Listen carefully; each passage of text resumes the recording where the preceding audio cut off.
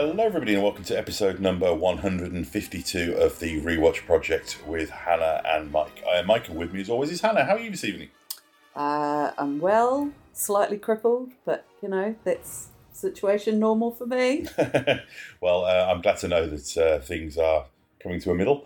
But yes, we are back. It is Friday night. I had to think about that because it's the Easter holidays and time is meaningless, really. Days of the week are meaningless. It's the term 1 holidays for school as well, so it's, Full on kid. It's days are meaningless at the moment. It's all starting to blur. So yes, it is the weekend, so we're going to relax and watch a little bit of television, namely the second episode of the 7th and final season of Marvel's Agents of S.H.I.E.L.D., the episode Know Your Onions. Hannah, would you like to just tell us a little bit about this episode? Well, of course, Michael.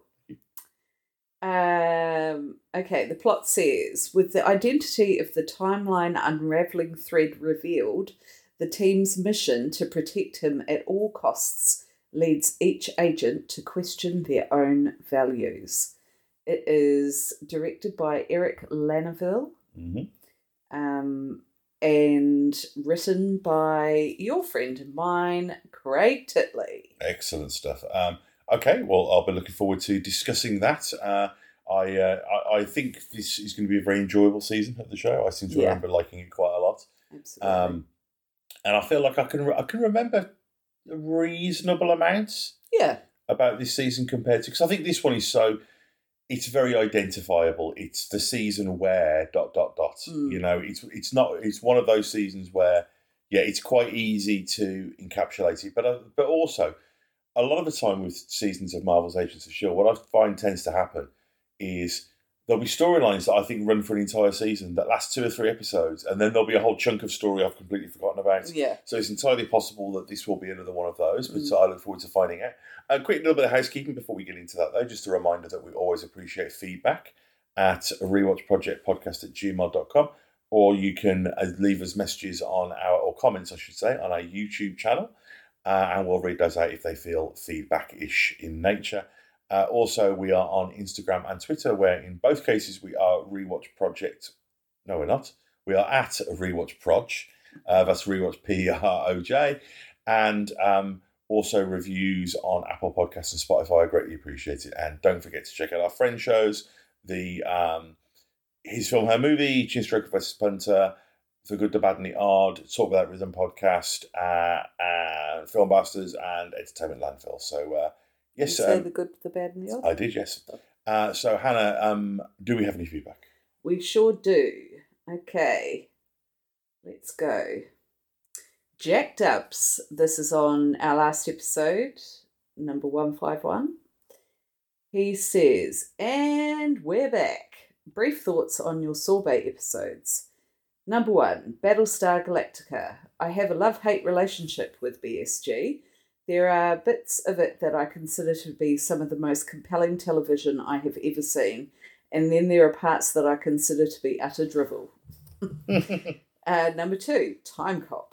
Love me some JCVD. Love time travel stories. Love Mia Sara.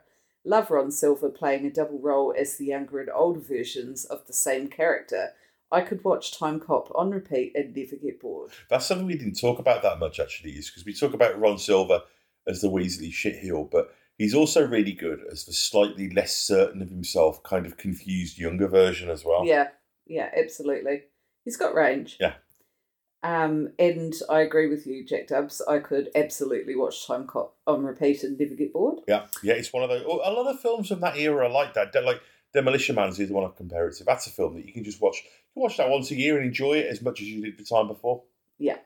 Okay, number 3, Parks and Recreation. While I do enjoy Parks and Rec, it's one of those shows that I started watching years ago but have never gotten round to finishing. Once I do, I am sure to come back to your sorbet video on the finale. You're in for a treat. Make sure you do, because that last season, the last few seasons are great. The last season, I loved it as a whole, but I do concede that there were a few not subpar, they just weren't quite as amazing as some of the earlier seasons. Well, the final season almost feels like a kind of epilogue. Yeah, I think it took a while to get into the frame of it because it jumps forward like 3 years or 4 years, something like that. Yeah, so it has to rebuild momentum, doesn't it? So you kind of have to get back into it. But it's great. It's great, and I love it. And the way that it finishes the character arcs is perfect, particularly if you do find yourself becoming invested. Yeah, absolutely. Which I think is inevitable if you watch the show. He goes on to say, Agents of S.H.I.E.L.D. Season 7, Episode 1 is just the bee's knees. I love every damn minute of it. One of the many interesting things that came from Elizabeth Henstridge's cast and crew YouTube watch-along was the revelation that the entirety of Season 7 was written and filmed around the availability of certain people at certain times of the shooting schedule, meaning that some scenes in this episode were filmed weeks or even months apart. That's really interesting. Yeah, because I did say, I think it might have been Jack Dubs or Silver Surfer that I think that they had the whole season in the can for a while before they actually aired it. And I think partly it was because they had to film it all because they were editing it out of order. Right. He's then said comment number 4, but I think this is number 3. Tell me, Jack, well, there is time travel going on here. Yeah, tell me, Jack, if I've missed one of your comments. I trust you're both doing well. Ankle is healing slowly but surely. I have to wear a big moon boot, but I have been told by the doctor that I can take it off for good in a week or 2. Excellent. Looking forward to getting back into season 7 of this wonderful and much missed show. Yes, much missed indeed. Glad to hear you're on the mend, dude. Yeah. Actually, you'll probably have the moon boot off by the time this comes out, or even by now. Yeah. We're thinking of you, and thanks for your feedback, as always. Always appreciated. Silver Surfer says, greetings, my fellow dorks. Oh, shoot, I've just missed the email. Greetings, my fellow dorks. Hope this finds you all doing well. What I remember most about the premiere is the clothes. Our team looks too good decked out in old school clothing. Also need to give a shout out to Clark Gregg for his amazing acting when he downloads the recent past events. Such an emotional scene. Yeah, it's a tricky one. He's just joined the cast of How I Met Your Father. Has he? Yes. Clark Gregg's got to eat. Absolutely. Nothing against Clark Gregg doing that. And he's great in that scene because, one of the things about science fiction is sometimes you get to act things that are outside of human experience. That there isn't actually... And that's why it cracks me up when people talk about sci-fi being silly and sci-fi being kind of not legitimate, because theoretically you can do anything in sci-fi that you can do in straight drama. Yeah. But there's stuff you can do in sci-fi that you can't do in anything else. Yeah, absolutely. It's like, we've been watching the most recent season of Star Trek Picard. Think of an actor like Brent Spiner. Think of the range of stuff he's got to do in Star Trek, and he'd never have got to have done all that sort of stuff in a straight dramatic show. It just he's played literally every kind of character: bad guy, good guy, indifferent guy. And he's now currently playing like 3 versions of the same character. He's like John Noble in Fringe. There are unique opportunities if you just don't condescend to the material because of its genre. Yeah, 100%. But God, we live in a world now where Robert Redford is in superhero movies. Yeah. So it's... I don't think that that's a perspective that can continue for much longer. But cool. Okay, so is that everything for now? Yes, that's all our feedback. Wonderful Keep it coming, everybody. Thank you very much, guys.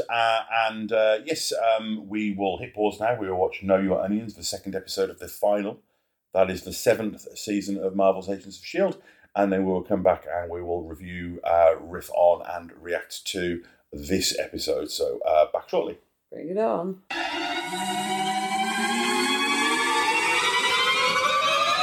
Good afternoon, good morning, good evening, and welcome to Film Bastards, a podcast where three friends, two of them married and two of them podcasting life partners, chat everything from new releases, trailers, news, and an eclectic mix of other film goodies. Oh, and many, many, many tangents. You can find them by searching your podcast provider or check them out on Twitter and Instagram by searching Film Bastards. You never know, you might like it. And if you don't, well, we don't really give a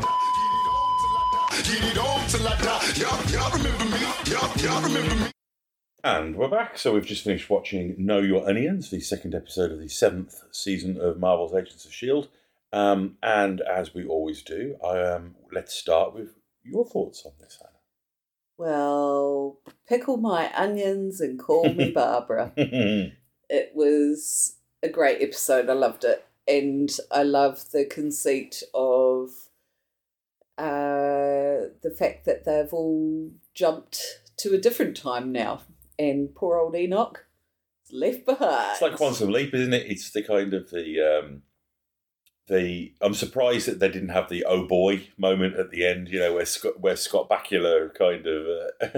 I remember this episode. I remember the first time round feeling that tension of run, but also thinking he'll make it at just the last second. The film grammar was telling you that he was going to make it. Yeah. So the fact he didn't really... I loved, because it really subverts that. And it's funny because they've done this a few times, haven't they? This idea of people getting stuck in time and just having to kind of wait it out. Like, I remember the first time I ever saw that in storytelling is that great bit at the end of Back to the Future 2, where Marty's gone back to 1955 again. But the DeLorean gets blown up in the lightning storm. So it ends differently, he doesn't get back. And it starts raining and that car pulls up and the guy comes out and he's like, we've had this letter waiting for you since the 1800s. And we had bets as to whether... And he opens it up and it's like from Doc Brown from the Old West telling him, I've buried the... And I remember watching that the first time. And the whole audience, it was like... Yeah. It was just mind... I mean, and again, the thing about time travel is it's something we've seen a lot of. But in the 80s, you know, around Terminator and Back to the Future, these were concepts that, unless you were a hardcore literary science fiction fan, you weren't familiar with. Yeah. So these tricks, like in Bill and Ted, the time trick, the idea of, we need a key to get into this building. Well, why don't we, after this, get the key and leave it for ourselves behind that sign? So they look behind the sign, it's there, and he's like, oh, great. He's like, but we've got to remember to do it. And he's like, but it's already been here, so we don't. And they're like, brilliant. And they use that all the way through the film. They just think stuff and it happens. Yeah. You know, and this was, I remember at the time, that just being, it was almost like a stoner conversation. Like, you know, like, whoa, you know, maybe on my fingertip is a whole of the universe, or our universe could be on the fingertip of another giant being. You know, those sort of things. And the whole sort of, you know, character getting trapped in time, but because of science or being a robot or, you know, a Chronicon or whatever, means that they can do it. He's a kind of, that's a sort of quite a delicious idea that they visit several times in the show. Yeah. You know, yeah, I just think I love how they do it, because it's equal parts completely absurd and also sort of plausible within the universe, if that makes sense. Excuse me. It's also kind of, and I think I've sort of circled this idea before, but this really sort of solidifies it, like the similarities to things like the Terminator and, you know, Time Cop we watched recently. You know, like the bit in Time Cop where he's on Wall Street, you know, felt kind of a piece with this. And I think one of the great things about Agents of S.H.I.E.L.D. that I think is what makes it so... I mean, there's a few things about it that I think make it special within the context of Marvel, is that I think that there's very much a point around the time of probably the second Captain America film, Winter Soldier, where it's a little bit like Prisoner of Azkaban, where there's a stylistic shift in a kind of maturation that happens. And Agents of S.H.I.E.L.D. very much continues on with that kind of shiny, kind of futurist vibe that Phase 1 of Marvel had. And that's why we say to people like Noel, like the podcaster Noel, who never really watched Agents of S.H.I.E.L.D. but love Marvel, it's like, it's not just that it's Marvel, it's Phase 1 Marvel, very much continued. I just can't understand how you can love Marvel and not have watched I this. think if you went back and watched it now, he'd like it. I genuinely do. And I think he probably would at some point. But I'd be curious to see what he thought. But what I'm getting at is that the other thing that's unique about it is that the thing I really like about this show is a large part of it, obviously, is a love letter to Marvel. And not just the MCU, but there's kind of obscure corners of the Marvel universe, like Ghost Rider and, Mr. Hyde, Daisy's dad, and Quake, and Deathlock, and all these sort of characters. And these characters that we see in standalones, and you and I don't know who they are, but we're like, I bet that there's someone in the comics, all that. So on the one hand, you've got that. But on the other hand, you've the other. So the one major influence on Agents of S.H.I.E.L.D. is just the however many decades of the Marvel comic books. Yeah. And obviously the MCU sprinkled in there as well. But the other big influence is Gen X popular culture. Is Blade Runner, The Terminator, Time Cop, Back to the Future, Aliens, the A-Team, all of these sort of like Star Trek, these big pop culture things, and that weren't really an influence on the MCU movies. The MCU movies were very much kind of like I'd say probably the biggest influence, and it's kind of been written out of this a little bit because it got cancelled. I would say stylistically, if you were to look at the MCU films and say what was the biggest influence on those films, I would say it was the work of Joss Whedon. Yeah.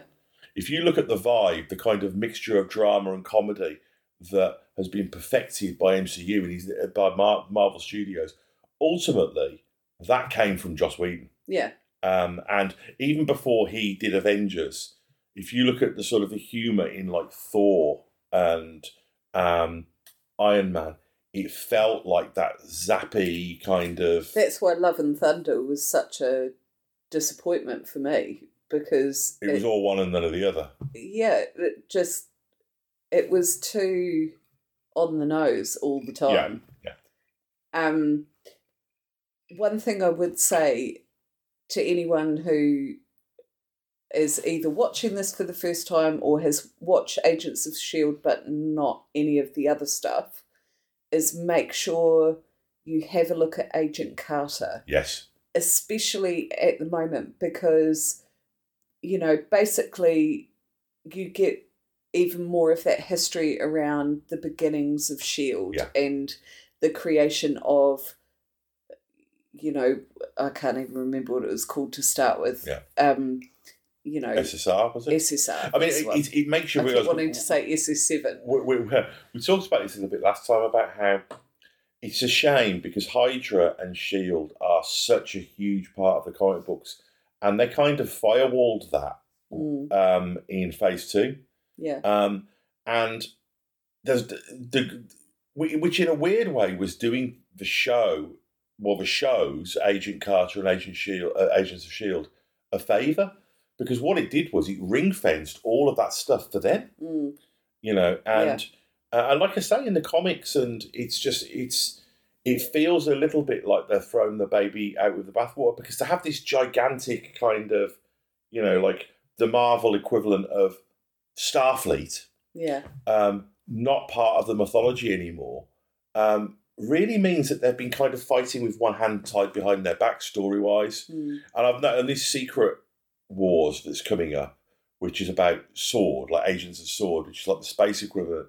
It's kind of their equivalent of getting S.H.I.E.L.D. back in everything but name. Yeah. Because I think they've realised that without this kind of earthbound infrastructure around all of this Marvel stuff, it feels a little bit disparate. Like there was a reason why Coulson was the glue that held those early films together. Absolutely. You need a hub. You need some relatable humanity amongst there. Otherwise, it just becomes, and that's why I think that in the last sort of few years, and COVID hasn't helped, the MCU started to feel a little bit messy.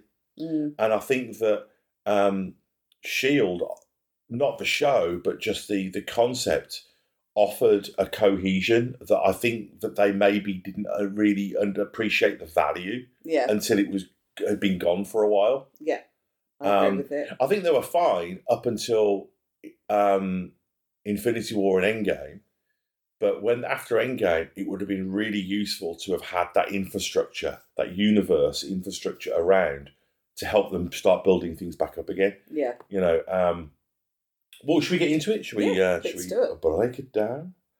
So we wake up and see that actually no, I'll get to May in a moment. We see that Malik has hidden the Hydra juice in the whiskey. Mm-hmm. I mean, it's funny. I didn't mention this when we were sort of giving our initial thoughts, but as he takes a sip of whiskey. Well, no, that was what reminded me. Was I only say this because we've interviewed him, but this felt very Craig Titley, this episode, because we know that he's a person who enjoys finery. Like he likes his cigars, music, all that kind of stuff, and just for sort of the fetishizing of the 30s and the bar and the clothes and the Tommy guns and all that.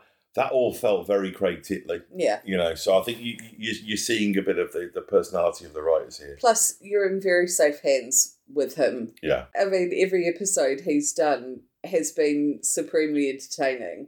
He just knows the show. Yeah, exactly. He just knows the show so well that you know it's going to be a really great episode that's probably going to have some little Easter egg things in for the diehard fans. And also, the Craig Titley episodes often have a kind of weirdness about them. There's something just a little bit kind of surreal about them. I mean, just the fact that this episode is called Know Your Onions, and there's just stylistically, it's hard to define, but everything's just ramped up to 11 a little bit. Yeah. And I kind of appreciate that. And if you're going to do that, like the moment where at the end where you see Coulson and co rock up hanging on the side of the car with Tommy guns, like the Ant Hill mob or something. Yeah. That felt like we can't be in the 30s and not have Coulson in a trench coat with a Tommy gun. Yeah. You know, and that feels like a very Craig Titley thing.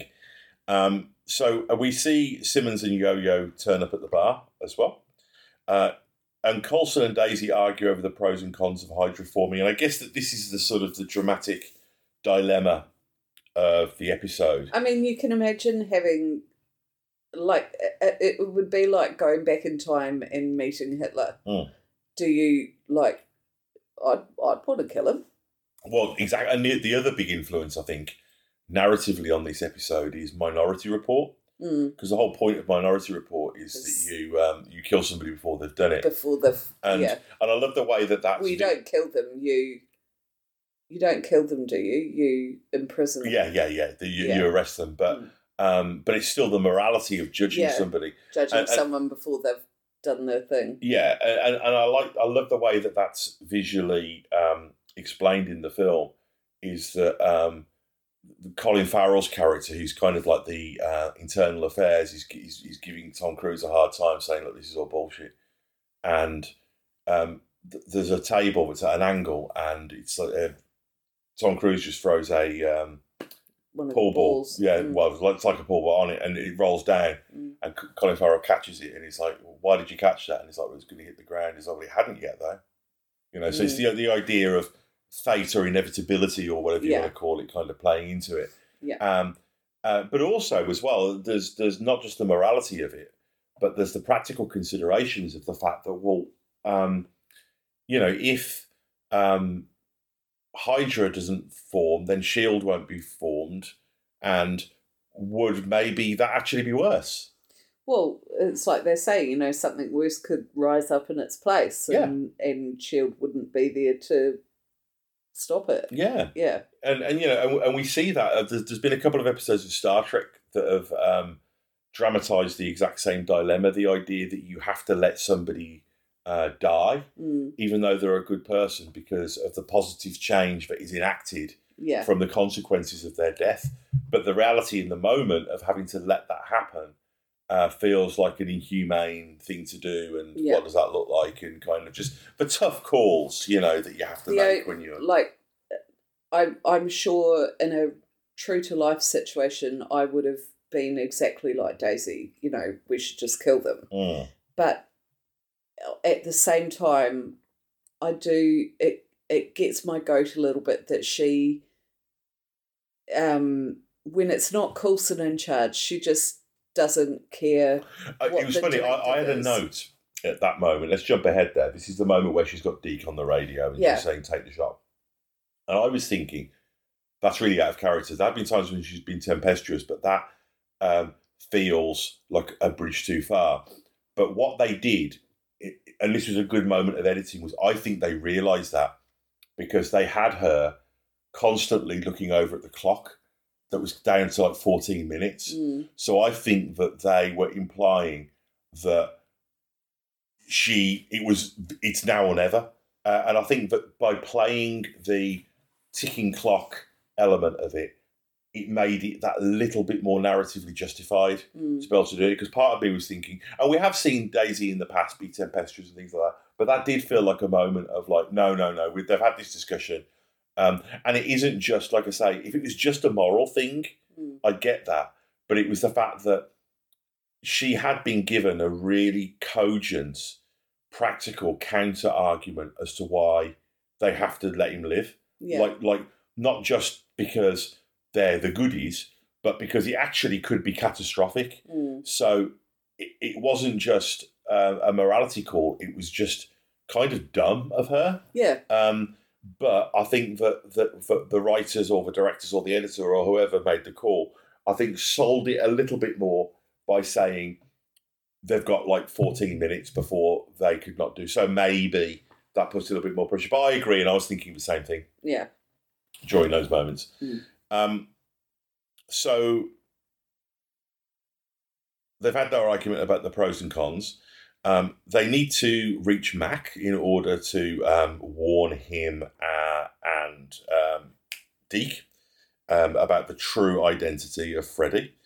The ankle picker. Yep. Enoch is having to deal with May, and she's being really kind of strange and kind of clipped and She says she feels nothing. Yes, exactly. And she talks about how she fought her way through the spirit world and then died. And it's like she's in shock. Yes. And Enoch talks about how Simmons used technology developed over a considerable amount of time, as he puts it. And, you know, she seems to be dealing with it very well. We see Malik, Freddy, take them to a train where he's, you know, ostensibly meant to just be bootlegging. We see the cops turn up at the bar. There's a moment where a bottle gets knocked over and Yo-Yo sees it but doesn't react. And it's almost like, is it just like performance anxiety, or is it that, as she says later, that she worries that the Shrike has had some kind of sort of it's a bit of PTSD almost, isn't it? I love the fact that they're hiding behind a painting and they can, like, they're basically the moving eye in that's the picture. a very 30s kind love it. Sherlock Holmes movie kind of thing.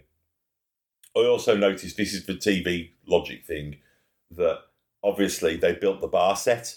So they're like, right, we've got to get at least a couple of episodes out of that. You know, so there's a lot of time in the bar.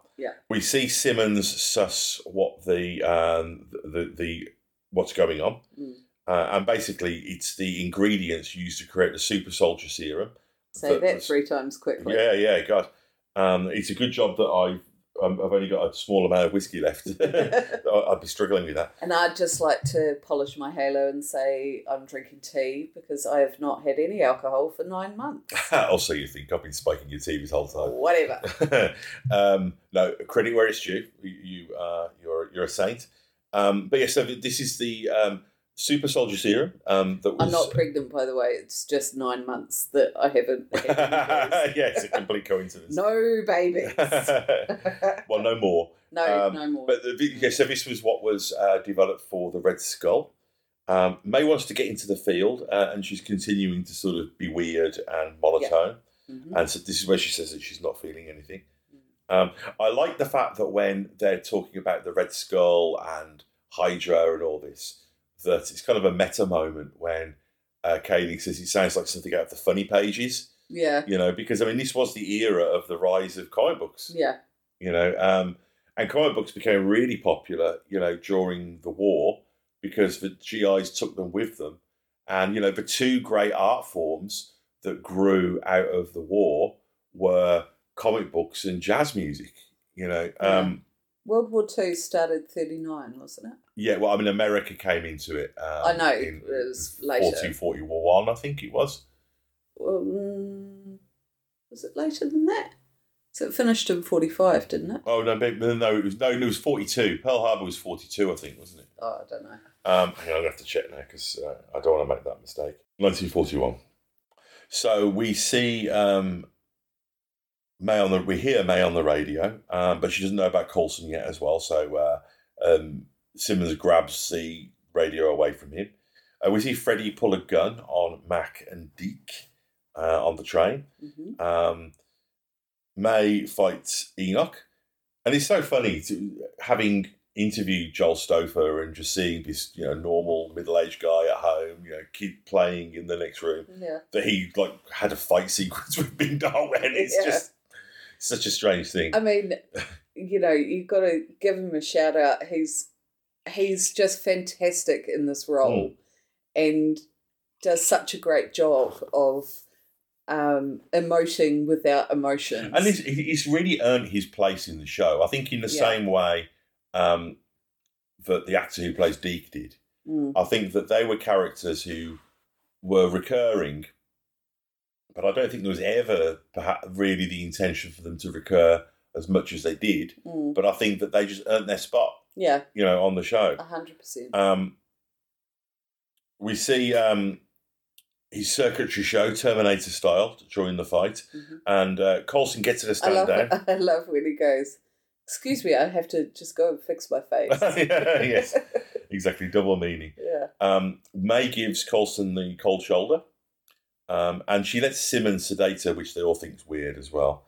I love Koenig talking about being on the rocket ship and thinking that they're all Martians and using all of that kind of, Well, 30s language, 30s, isn't it? Yeah, absolutely. And he says, that they can't blame someone for something that they ain't done yet as well. So that's the Minority Report bit. They learn that there's 17 minutes till the next window that's going to occur. This is where Daisy tells Deke to take the shot and it'll save thousands of lives. Mac finds the vial of super soldier juice. Indeed. The Terminator cops turn up. This is where we got Coulson in the car with the Tommy gun doing his best kind of Jimmy Cagney routine. Enoch finds Koenig and gets left behind for all of his thoughtfulness. And then we finish off with him tending bar for Koenig. And I'd like to see more of that because I mean. Oh, so would I. I'd like to get a full episode of Enoch and Koenig, just dealing with weird 30s shit. I'd like to get a series. Yeah. The Koenig years. Exactly. And Koenig, and this is where we get some nice foreshadowing. He wants to know about S.H.I.E.L.D. and he wants to learn about robots as well. And he says this is the start of a marvellous friendship. So that's, an old, Humphrey Bogart line. Yeah. And so what's funny as well, this isn't to do with the episode, but it finishes. And on Disney Plus, you get that thing where you get the title card pop up saying, "Do you want to watch the next episode?" And it reduces the credits into a small corner. I think it's different on different apps. But what's funny is it's the season 1 cast that pops up, and every time I see it, I just think, my God, this is such a different show. Oh, like you've got Fitzsimmons looking like they're about 16. Yeah. And, Grant Ward, and it's just funny seeing that. It just reminds you of how... That's what sort of prompted us to go back to the start because of how far it had come. Yeah. By the end, it was just like, fucking hell, I wonder what it would be like to go back and watch it. Yeah. And that's what led to this podcast. Yeah. Any final thoughts, Hannah? It was just a really solid episode, and I like how there's lots of intriguing details in there. Like, you know, we're not certain what's happening with May. You know, still don't know where Fitz is. What's going to happen to Enoch? I love the fact that he doesn't mourn for any length of time when the ship takes off. He just literally turns around and goes to find Koenig. Yeah. And it's like, okay, well, I'm in 1931 now, so I'll readjust. Yeah, be in 1931. Yeah. And it's just incredible.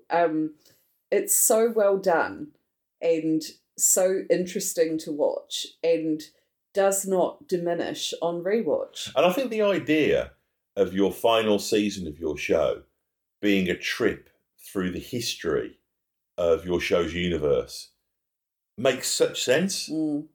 You know, what better way?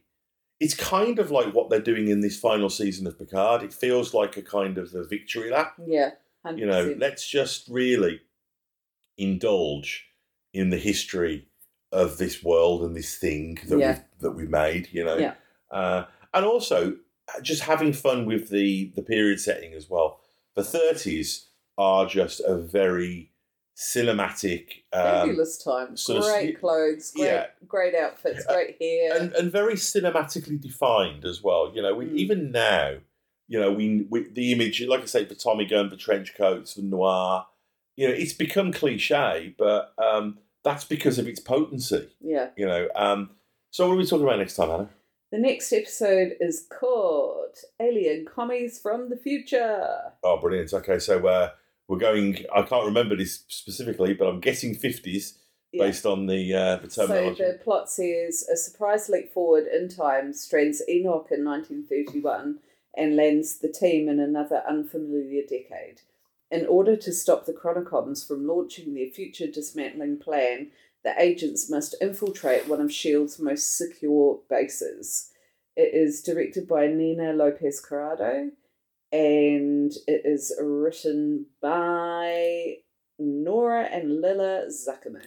I was thinking, actually, I bet Mark from The Good, The Bad and The Odd already enjoyed this season, because what they do, for each era that they're in, they kind of riff on science fiction movies from that era. Yeah. So there's quite a lot of stuff for just retro genre fans to enjoy as well. So I think that would be right up Mark's alley. Okay, well, that's it for now, guys.